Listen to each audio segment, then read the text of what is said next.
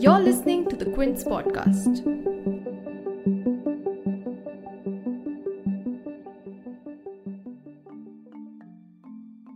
Now that the adrenaline rush around the state elections has waned, a quick reminder that the country is still struggling with the second surge of COVID without any respite. India's cases reported a dip for the third consecutive day. However, the country still logged in 3,449 fresh deaths and 3.57 lakh new cases of coronavirus on 4th May, taking the cumulative tally in the country to over 2 crore cases. But the dip cannot be a reason to be hopeful yet, as it has not been ascertained if it has to do with low infections or low testing. While governments say that the infection is coming down in certain states such as Maharashtra, Delhi and Uttar Pradesh, most experts argue that it's the lack of testing and under-reporting of deaths and infections that has projected the dip. Despite this alarming situation in the country that necessitates urgent vaccination for the masses, the wait for vaccine shots is stretching out longer yet as the vaccine stock in the country is all spent up. While states are unable to kickstart mass immunization right away, even Serum Institute CEO Adar Poonawalla himself said that the vaccine shortage is expected to go on till July as shots can't be manufactured overnight to meet the demands. But as India struggles to control the second wave, what do the appearance of new variants in the country like the double mutation, the Bengal variant or the triple mutation variants of coronavirus mean? Are the new variants behind this surge? Are more and more variants likely to pop up so long the infections aren't under control? And at a time when our vaccine stocks are running dry, what kind of a vaccination strategy could we adapt to? We take all our questions to India's top vaccine scientist, Dr. Gagandeep Kang.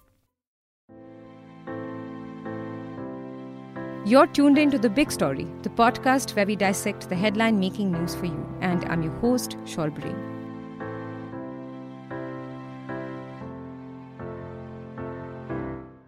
Before we get to talking about variants and vaccines, let's take a look at some of the important developments around the COVID situation in the country. Firstly, Bihar has joined the list of states that have enforced a lockdown in order to suppress the infections. The lockdown in the state has been imposed till 15th May. The remaining season of the Indian Premier League 2 has been postponed with immediate effect after multiple players tested positive. In the backdrop of the vaccine shortage, Pfizer is looking to get an quote-unquote expedited approval pathway for its COVID-19 vaccine. The application was submitted months ago to the Indian government, the pharma company said, but it hasn't received the approval yet. But one of the gravest developments that has perhaps taken a backseat as India is trying to fend off its immediate health crisis is the fact that the unemployment rate has risen to a 4-month high of nearly 8% in April, with at least 7 million people being jobless, according to data from the Center for Monitoring Indian Economy. The research firm has also attributed the rise in unemployment to lockdowns in states. But while some states like Delhi is trying to address the situation by providing 2 months' worth free ration, other states are yet to announce their plans to protect migrant workers and daily wage earners at such a time. But now coming to the point, as we face this health crisis, there's a lot we still don't know about the new variants that are popping up in the radar and turning out to be the dominant variant in the new infections. As you know, it's being suggested that the double mutation variant, which was first detected in Maharashtra in October 2020, is being suspected to be behind the surge, as it was found to be the most dominant variant in the country right now.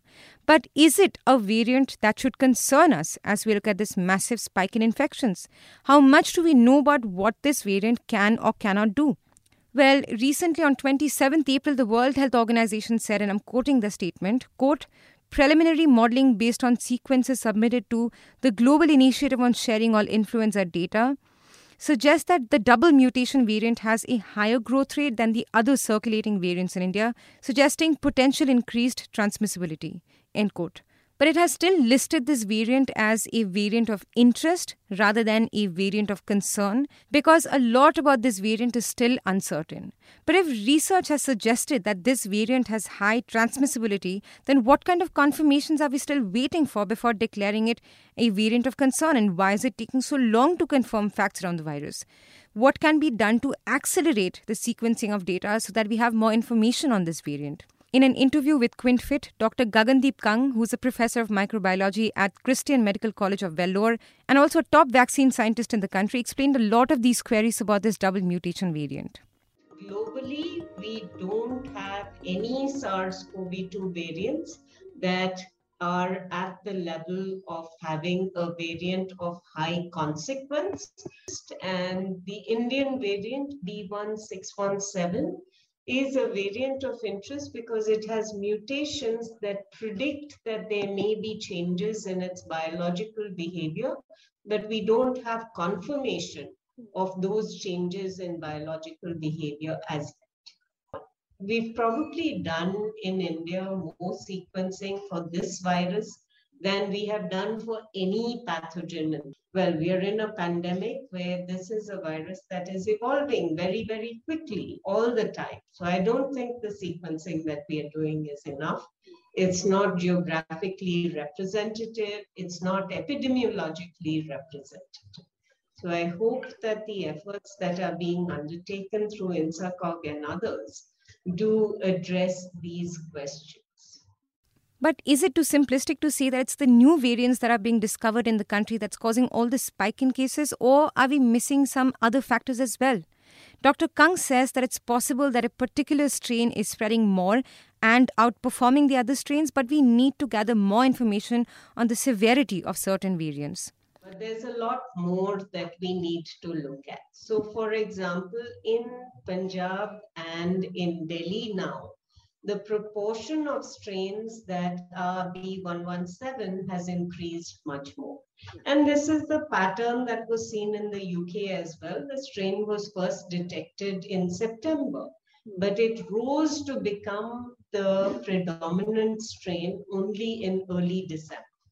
So similarly for us, we started to see this strain, as far as we know, a few months ago. And it has become more important. So maybe we imported this variant and then it grew.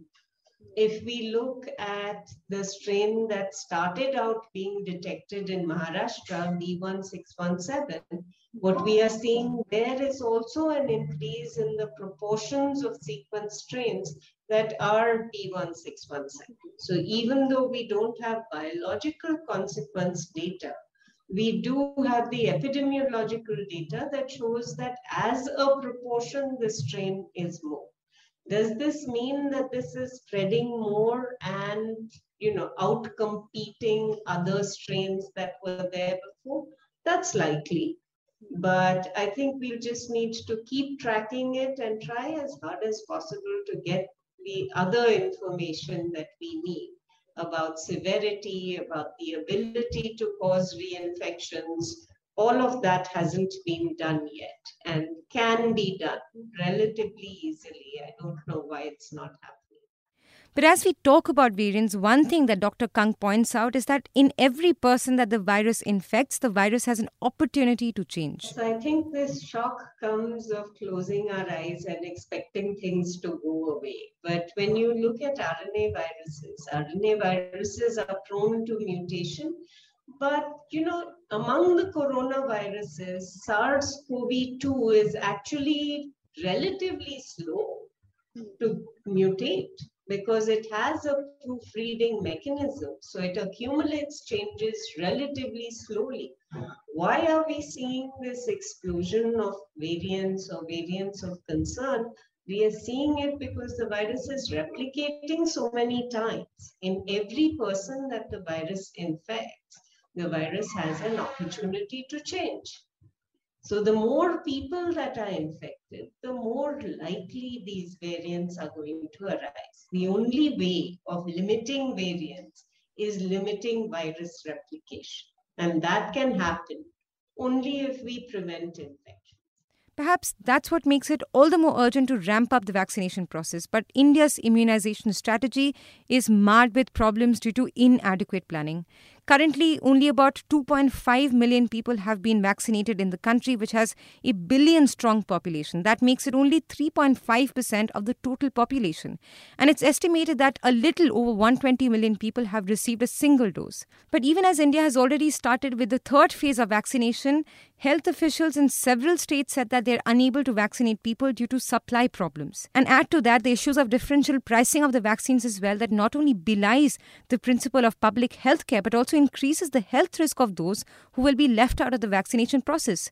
And in a previous episode of The Big Story, we also spoke to experts about what are the various problems with India's differential pricing of COVID-19 vaccines for the centre, the state and the private hospitals, and how it could effectively compromise the immunization process. If you missed that episode, please check it out on our show notes. But now that we're already in the middle of a vaccine shortage, what kind of a strategy could we adapt to right now? Can the suggestions of delaying the second dose, for instance, to ensure that at least everybody gets the first dose be a good way to go about it? Dr. Kang explains what the efficacy data of Covishield and Covaxin suggests and if delaying the second shot could be a rational step.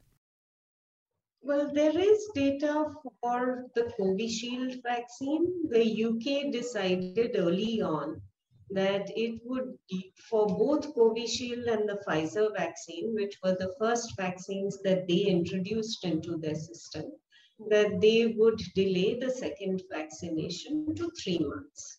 Now we have real world use data of what does a single dose of the AstraZeneca vaccine or the Pfizer vaccine do. And this is data from both the UK and Scotland.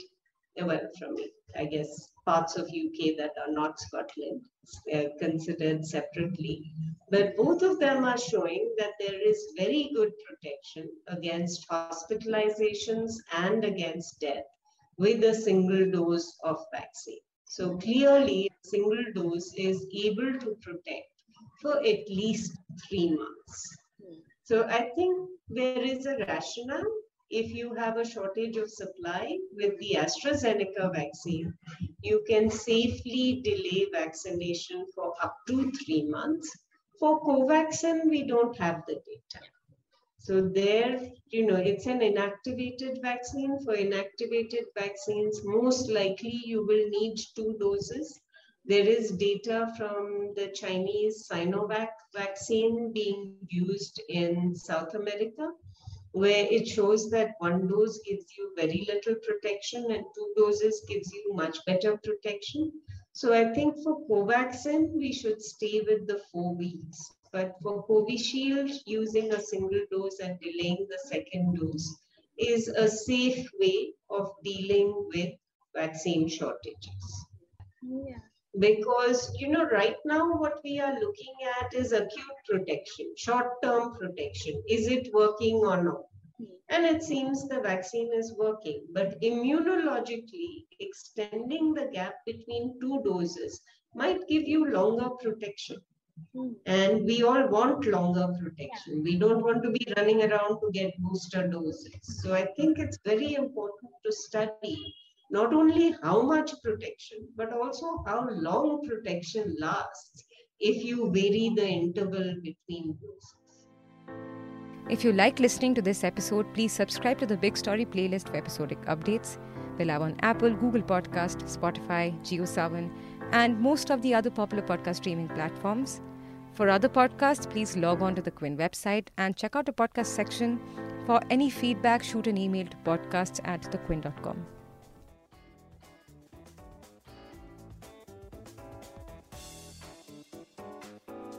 Thanks for listening. Log on to the Quint's website and check out our other podcasts